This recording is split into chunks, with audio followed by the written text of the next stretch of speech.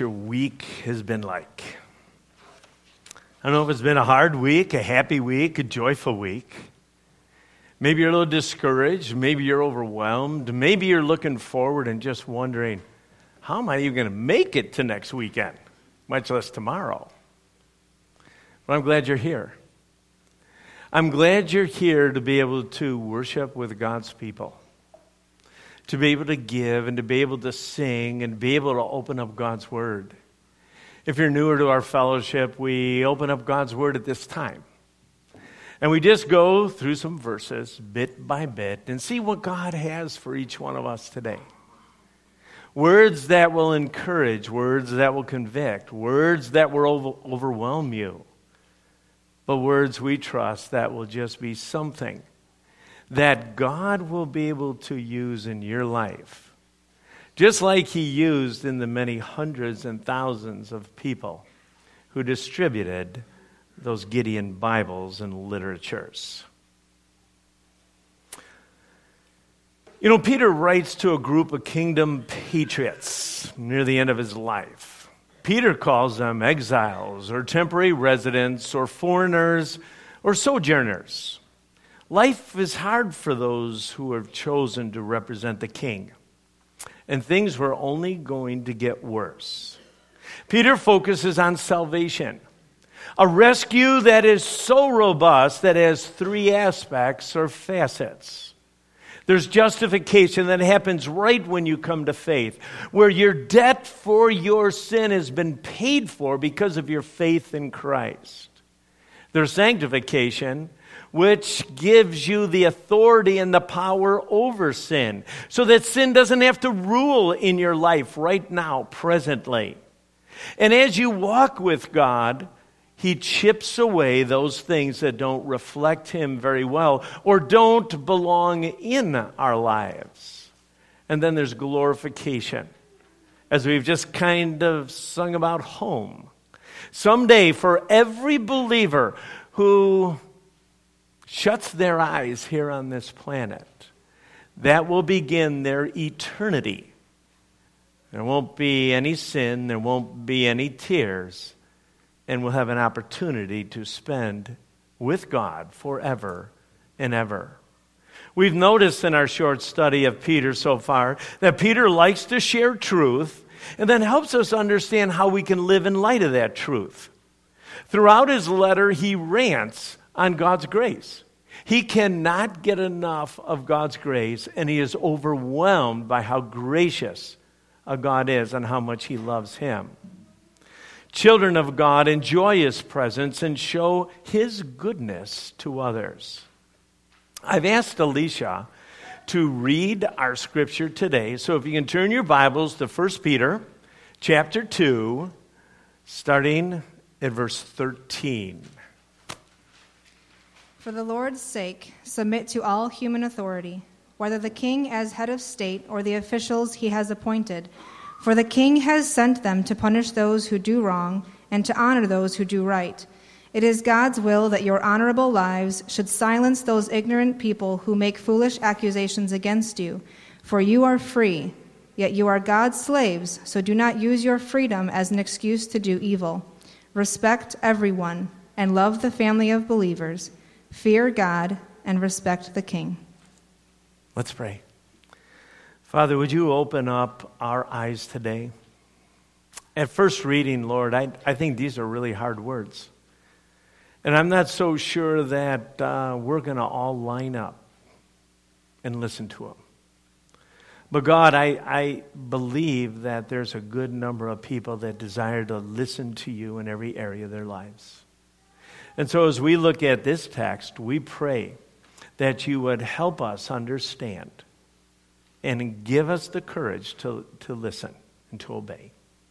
In Jesus' name, amen. Let's pause just for a second. Don't Peter's words actually trouble you? If you just read them, not understanding any kind of context, they must bother you. As hard as it was to hear Peter's words today, I think his words actually shocked the original hearers. Life was so radically different for God followers in the Roman Empire during the first century. It cost believers comfort and jobs and freedom and even their lives. Peter warned us in the very first chapter, right in the very first few words of his letter, back in chapter 1, verses 6 and 7. And he says, hey, I don't want you to be shocked when you enter hard times, when you suffer. This will refine you. This will cause you to depend on me just a little bit more. And those are great words when our suffering is, well, maybe we miss a meal. Or our suffering is maybe, and you put it in. But when it costs you your life, when loved ones are being imprisoned, it doesn't seem to be that attractive at this moment. Let me try to describe to you the circumstances that the first century believers endured. You know, the Roman Empire was openly sinful and decadent. It was a society infamous for evil, homosexuality, infanticide, government corruption, abuse of women, immorality, and violence. In Rome, Christians were endured, mostly because they were counterculture. The Romans did not like their idea of worship of one God. The Romans had many gods. The Romans enjoyed the freedom of worshiping who they wanted to, when they wanted to worship. Rome didn't like their message of God's grace. They liked their gods, well, in a box. They liked to go to their gods certain times, but they didn't want their God to be authoritative and to grace the subjects.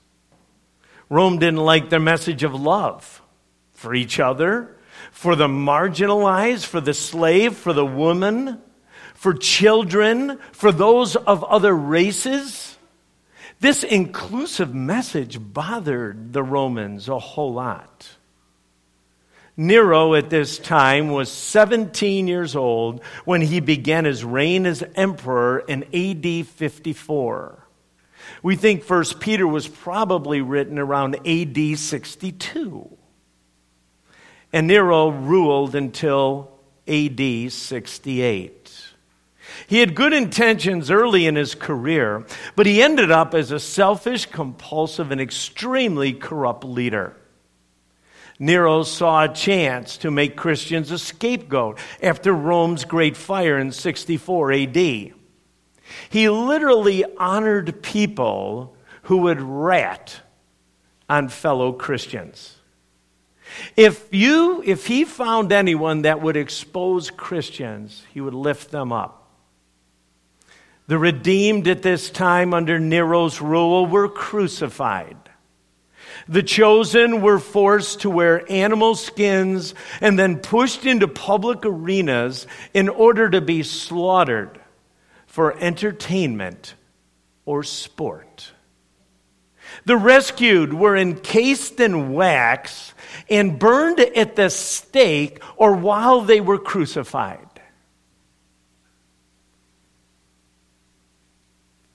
It makes things look a little different for us. Following Jesus is hard for us at times, but I'm really sure it has never come to a place where we had to choose life or death, where we had to say goodbye to a loved one because they follow the cross. Now what I'd like you to do again is read these words in this context. Because no matter how bad the context is right here, or hard, or challenging, read these words just privately to yourself, remembering that Nero is in charge. Do that now.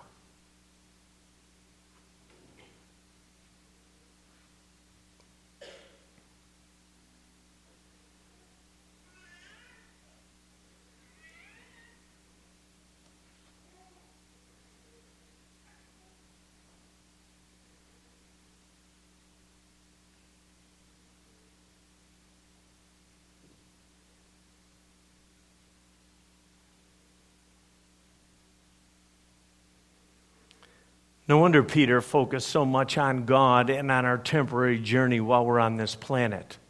If life was so ruthless, so hard, so difficult, that he wanted to encourage his people to remain faithful, but remind them again, this was just a temporary gig. No matter how long God allows you to live, it's still going to be a drop in the bucket compared to eternity. Peter gives us in this text 3 critical exhortations to his friends, the tattered and maligned followers of Jesus. He says this, for the Lord's sake, for your master's sake, out of respect for your king, because Jesus is your king, I'm going to ask you to do 3 things, Peter says.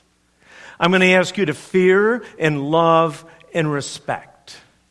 Now, if you look at the text, those are all mixed in there, but I do think there's a progression here. I think, first of all, Peter really is asking his people, the recipients of this letter, to fear God first. So we're going to look at fear God. He's asking them to live in awe of God. Now, this is really hard because probably there's not one person on this planet that you would literally be in awe of. Now, some of you would respect certain political figures, some of you maybe some certain leaders that you know, but very few of us would ever understand what it is to come into the presence of a king, a sovereign. Maybe the president would be the closest thing. But for you to have a private audience or come into some great government official or powerful person, I'm not so sure the word awe would come to mind. But that's really what fearing God is that you recognize who God is. You almost lose your words because you're in the presence of Creator God. God who spoke and the world began. The God who touched a blind man and he received his sight and he was blind from birth. A man, again, that as we look at what he did on this planet, as we understand all of what God did all the way through eternity, you fear because you're in awe. You also fear because you have great respect. God has never broken his word. God deserves our respect. God is faithful.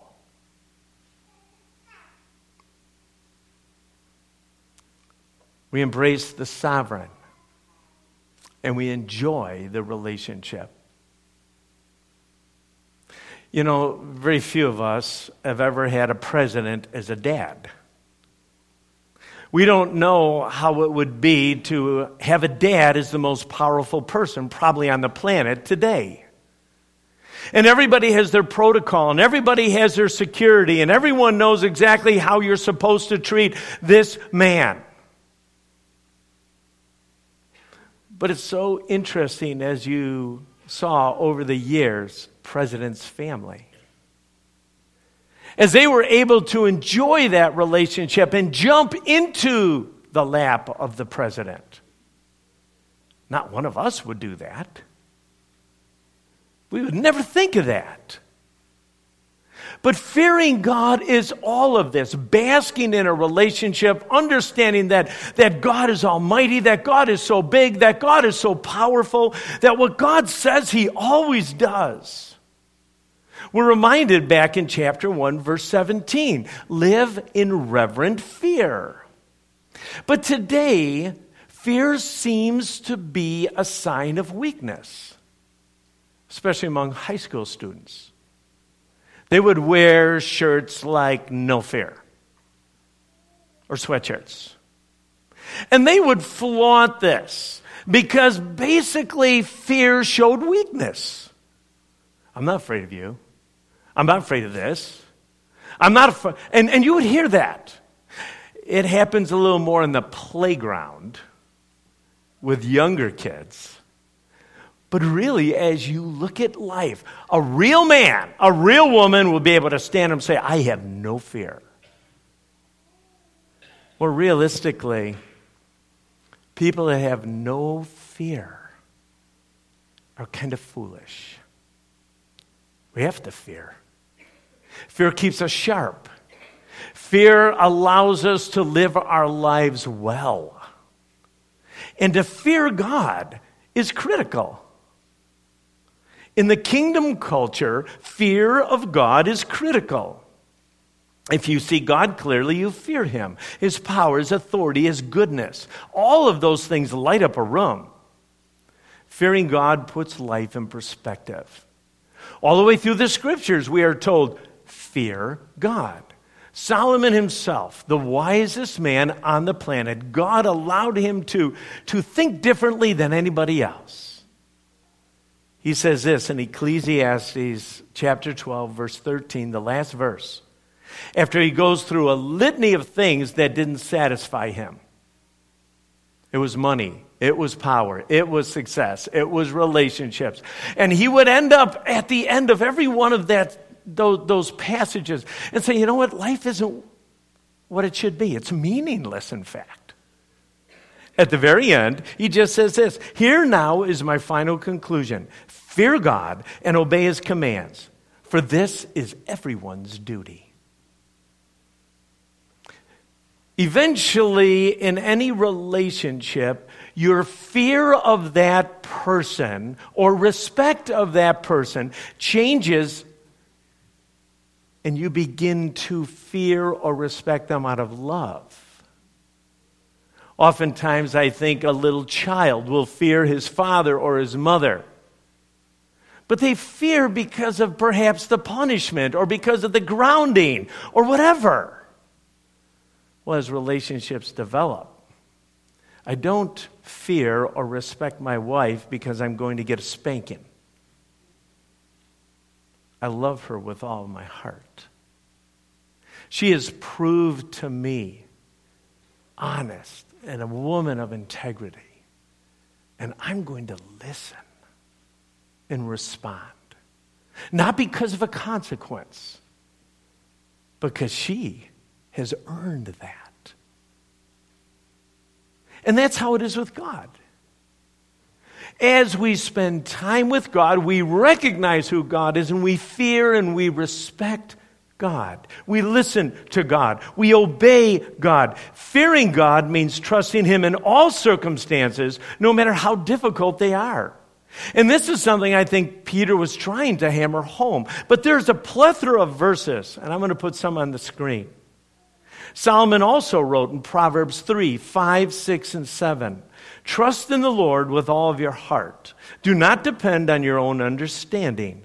Seek his will in all you do, and he will show you what path to take.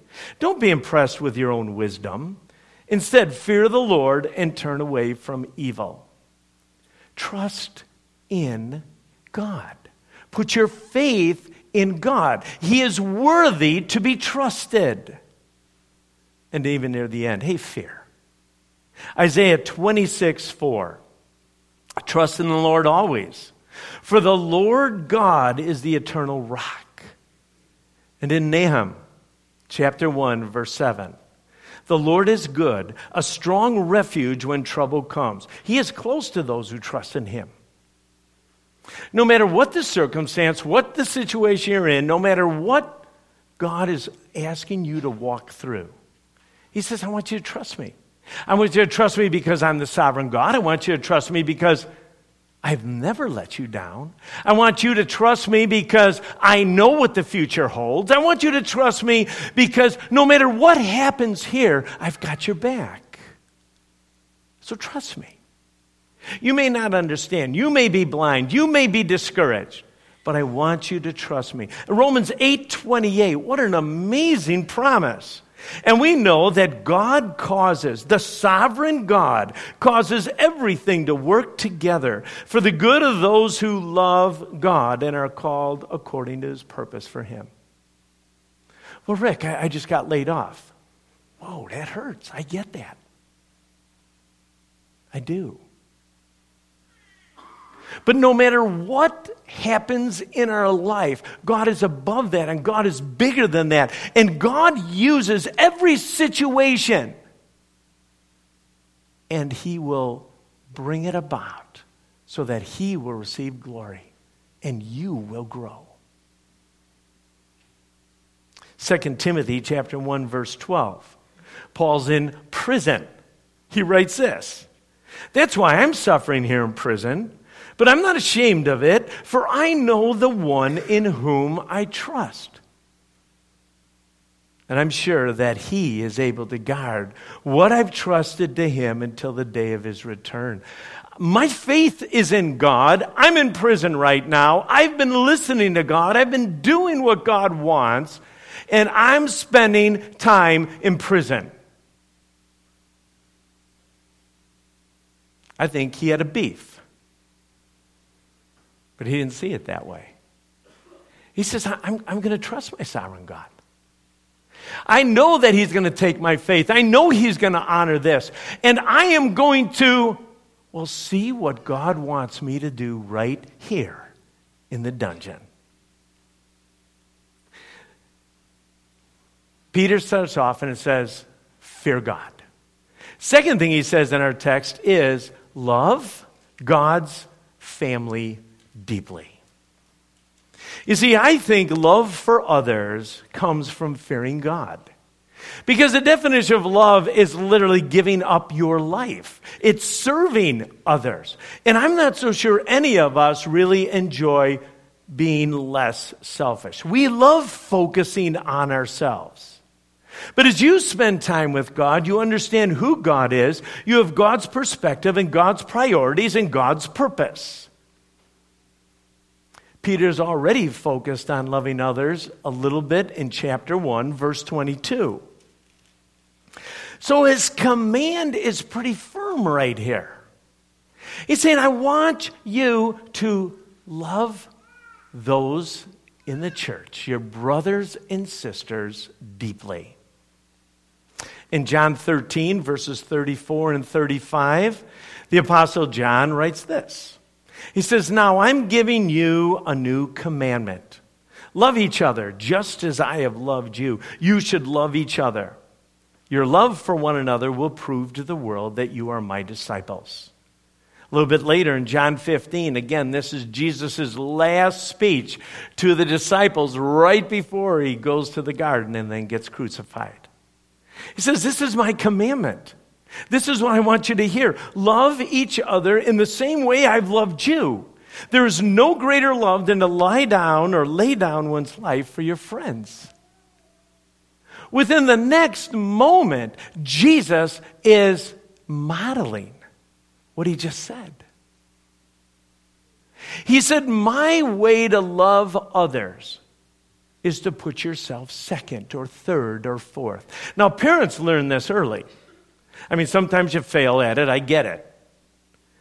But sometimes loving people like this is hard. You mean, really, I am going to put others before myself? I'm going to die to my needs. I'm going to die to what's important to me so that I might serve someone else? You know, I think right here, Peter is even giving a little bit higher obligation to believers. It feels like me a priority. But if you look in all the scriptures, there's not a whole lot of focus that says, hey, I want you just to love Christian brothers and sisters.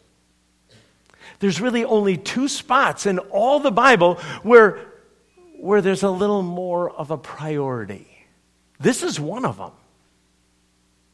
There's another one in Galatians when Paul writes this. Galatians chapter 6, verse 10. Therefore, whenever we have the opportunity, we should do good to everyone, especially those who are in the family of faith. God says this: I want you to love. I want you to give up yourself. I know it doesn't seem to make sense, but people are literally going to know that you are a God follower by the way you treat others selflessly. It's amazing. Now, we get to the hard part. I think fearing God is a challenge. There's no doubt. And if we don't spend time with God, it's hard. I think living a life less selfish is extremely difficult at times. But I'll be honest, there's some really neat people, good people right here in this church, and it's not hard sometimes to serve them. It really isn't. But then Peter says, respect. Respect. The command, not a suggestion, to respect is used 3 times in 5 verses. If you've been reading God's word for any length of time, you know any time something is said once, it's really important. If God repeats it twice, whoa, pay attention. All right? That's for some of us slower ones. But when God says it 3 times in 5 verses, I think if you understand the context now that these Christians were living in, you understand why Peter had to say this 3 times. I don't think we live in the same circumstances, but I bet we're going to struggle in the same way. Respect for others absolutely flows from respect of fearing God. Because I think fear of God encourages believers to submit to all earthly authorities, because they can trust God, their sovereign God, to take care of the details. Respect in this situation, all the way through these verses, means to be submissive to an authority. And this usually implies obedience to the authority. Literally, Peter is not just saying, hey, I want you to respect your sister. She is a person who's been made in God's image, and she is just an unbelievably wonderful girl. Now, there's other places in the scriptures that talk about that. But Peter right here is using a word that is literally saying, anyone who is of authority in your life, you need to listen and respect and obey them. So he starts off, respect all human authorities. Whoa. Isn't this a great one for like parents? You know, I mean, your kid's kind of screwing up, you know, and you whip out the Bible, or maybe you memorize it because you got this one down. Hey, the Bible says respect all human authorities, and I am that authority.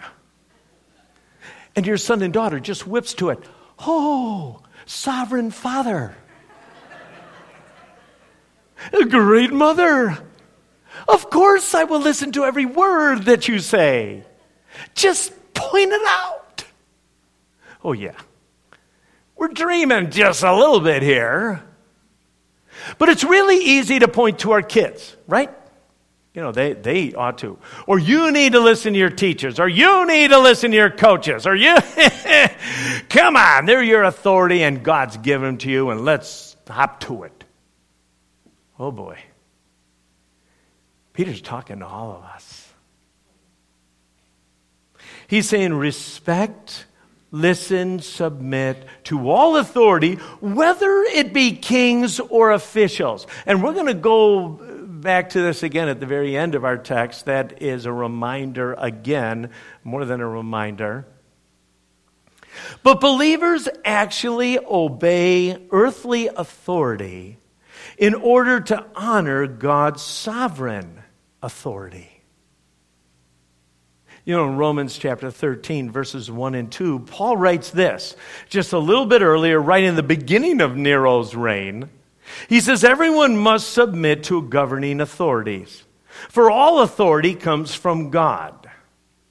And these and those in positions of authority have been placed there by God. So anyone who rebels against authority is rebelling against God who has instituted it. And they will be punished. Robert Culver wrote a book called The Biblical View of Civil Government. It's a Moody Press book. And on page 47, he says this: God alone has sovereign rights. Democratic theory is no less unscriptural than divine right monarchy.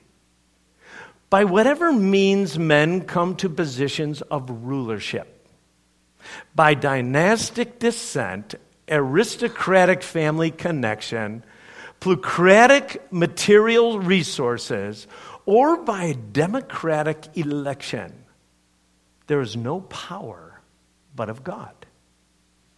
Furthermore, civil government is an instrument, not an end. Men are proximate ends, but only God is the ultimate end. The state owns neither its citizens nor their properties, minds, bodies, or children. All of these belong to the Creator God, who has never given the state the rights of eminent domain. You know, if we're sharp, though, and I think some of you, your mind is racing, but there are occasions recorded in the Scriptures when God's people have disobeyed human government and seem to have been approved by God to do this. This is where I think it gets dicey. The biblical examples of civil disobedience involve the choice between obeying God's laws and man's laws. Let me give you a quick example. In Exodus chapter 1, verse 17, the Egyptian midwives, were told, I want you to kill all the baby boys. And the scriptures say this, that the midwives feared God, so they did not obey. And a little bit later in Exodus chapter 1, the scripture says this: because the midwives listened to God or feared God more than men, God blessed those midwives and actually gave them children of their own. So, whoa. Okay, well, what does that mean? Here's some other ones, Shadrach, Meshach, and Abednego, right? That's a story every one of you have heard and told. But what was the choice? I want you to bow down to Nebuchadnezzar, the god Nebuchadnezzar. Shadrach, Meshach, and Abednego said, no. My authority is God, and I'm not going to bow down literally, even if it cost me the furnace, and it did. But it was a choice between man's laws and God's laws. You can go through some other, in the beginning of Acts, the Sanhedrin was trying to get Peter and the rest of the early church leaders to do certain things, like not preach the gospel. And Peter just asked, hey, am I supposed to obey God or am I supposed to obey you? Respectfully, it's God. And that's what he did. So over time, there have been various violations of ordinances, acts of civil disobedience, insurrections, revolutions, and different subversive attempts to overthrow governments, all in the name of Christianity. Now listen, I may not make fans here, but I think this is what the Bible teaches. Scripture nowhere condones such actions. On the contrary, the biblical command is simple: submit to civil authority, regardless of its nature. All forms of government, from dictatorships to democracies, are filled with evil because they are led by fallen sinners. Still, even though individual leaders may be godless, civil authority is from God. Peter goes on, respect everyone. And again, this is in the context of, hey, people who are in authority. We're focused a little bit on civil authority right there in the beginning, and we're going to close up with some very specific scenarios. But right now, he just kind of throws the blanket over everything. If there is someone in charge of you, if someone has authority over you, maybe it's a badge, maybe it's a boss, maybe it's a coach, maybe it's a father, you name it. But what Peter is saying is that you need to respect, submit to every person who has authority over you.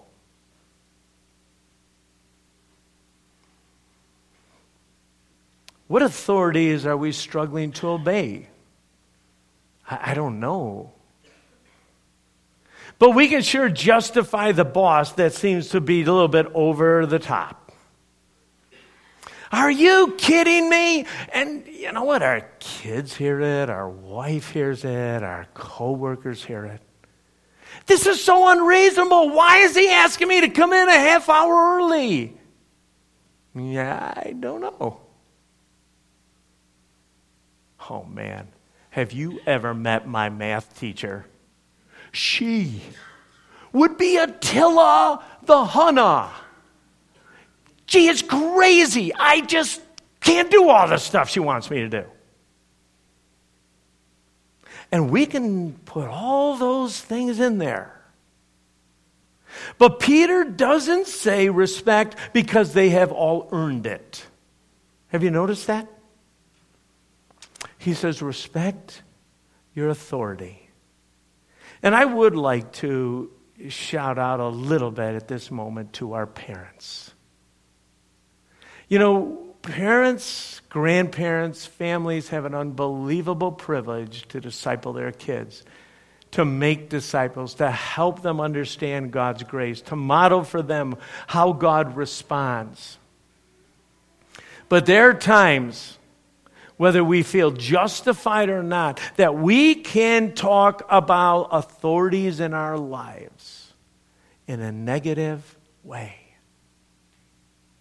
We are modeling for our kids disrespect depending on circumstances.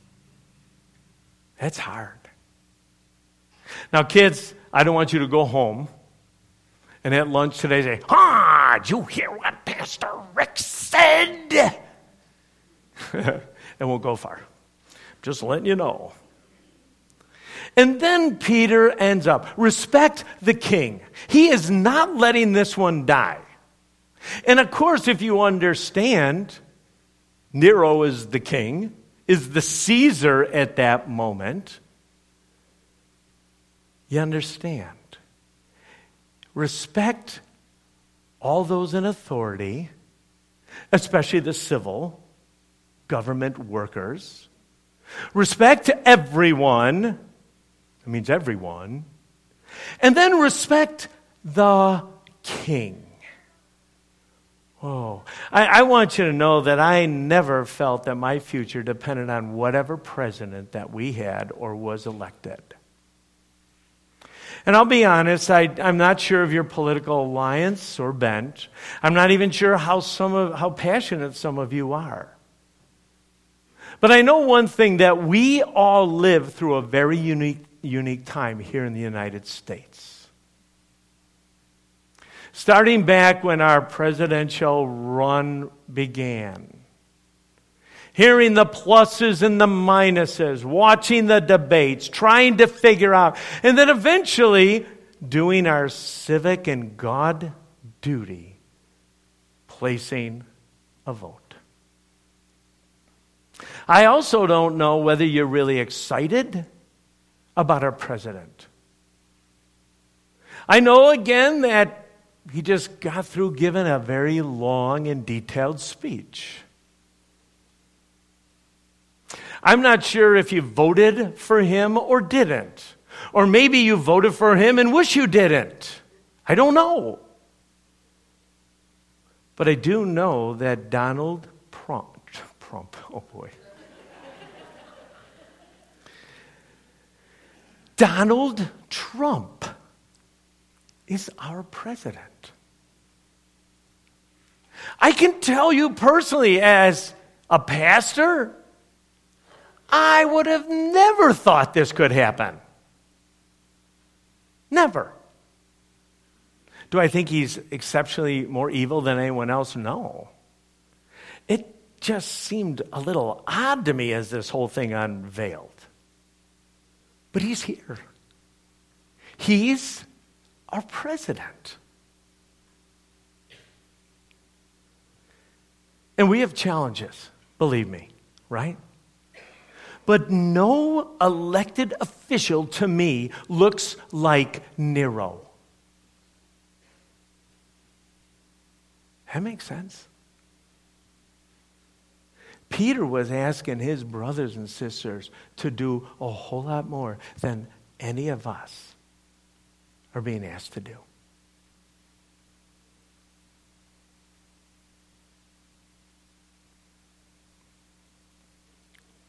So I believe the redeemed can respect the authorities in our lives. Because the king says we're supposed to, and we can trust the king. We're going to talk next week on how Jesus actually modeled this while he was on the planet, but we just don't have time this week. So what literally does it look like to fear God, love deeply, and respect everyone, especially the king? I'm going to start with some very practical things.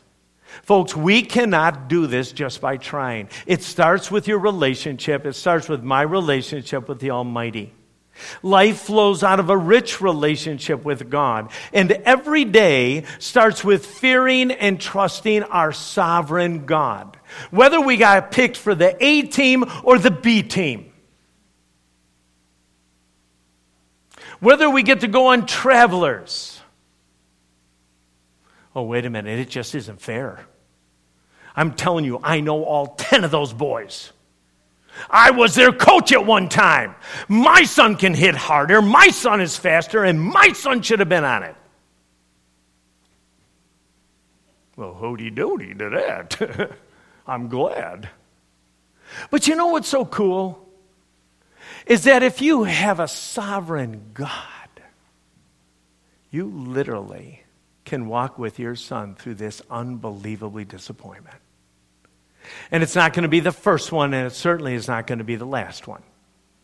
Say, well, Rick, I have rights. I don't know if you have rights. I don't know.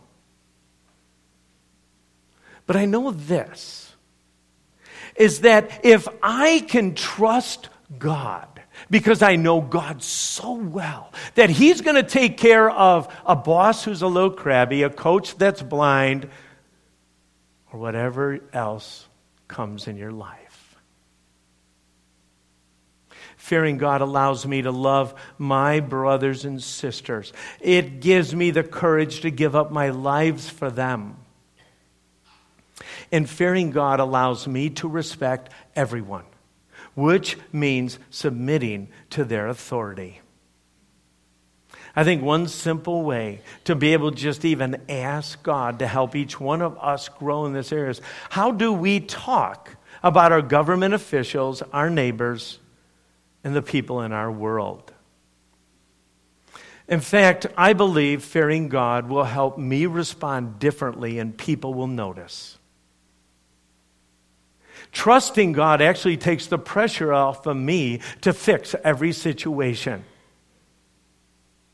Because the truth is, I'm not even smart enough to fix every situation. But my God is. My God is amazing. I believe if I begin praying for people in authority, my heart changes. I guarantee it. I don't know who is in charge of you in what arena. But I know one thing, a simple spending time praying for these people will help you respect them or submit to them. I'm not even sure right now we're going to enter a time of communion. And for many of you know what that is, but communion really is an opportunity for each one of us to remember what Jesus Christ did on the cross. He shed his blood so that he gives us abundant life, eternal life. He paid the debt for us, but part of the communion experience is for us is to reflect and to see if there's any sin in our lives. If there's any times that we have not listened to God well. And to let God convict us. And to let God, allow us to confess our sin. And I'm wondering, even right now, if maybe some of us will need to confess how we have talked about someone in authority in our lives. It could be a mom. I get it. It could be a boss. It could be a building inspector. Man, it could be a lot of things. It might even be how you've talked about a president to other people. I think the tricky part is culture is confusing. I do.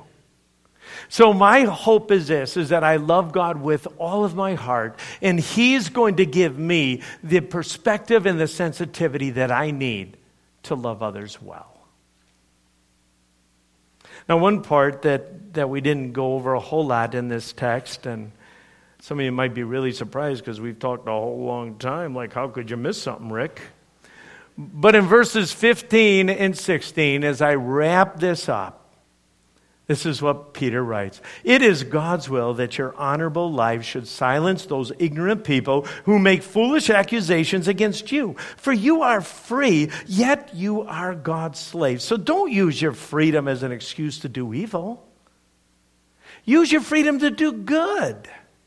It is God's will for your honorable lives to silence the critics. Some of you struggle with God's will. I do not know what God's will is. Hey, right here. It's not in a different language. It's real clear. God's will says your lives can silence critics. I'd love for you can turn your Bibles or look up on the screen in Matthew chapter 5. Jesus is preaching his longest sermon, and he's trying to help people understand what this new kingdom ethic looks like. And this is what he says. You are the light of the world, like a city on a hilltop that cannot be hidden.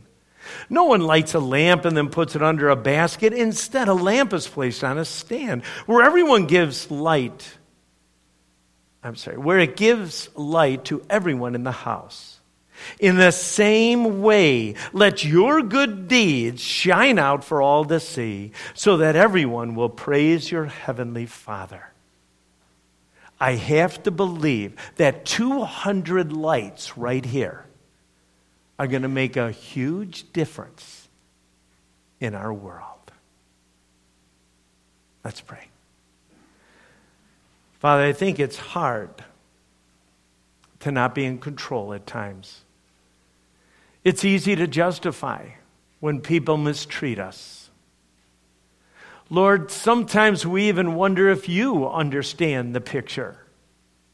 And why aren't you quicker in answering our prayers? And maybe you're not fast enough to be able to fix unjust and unjust situations.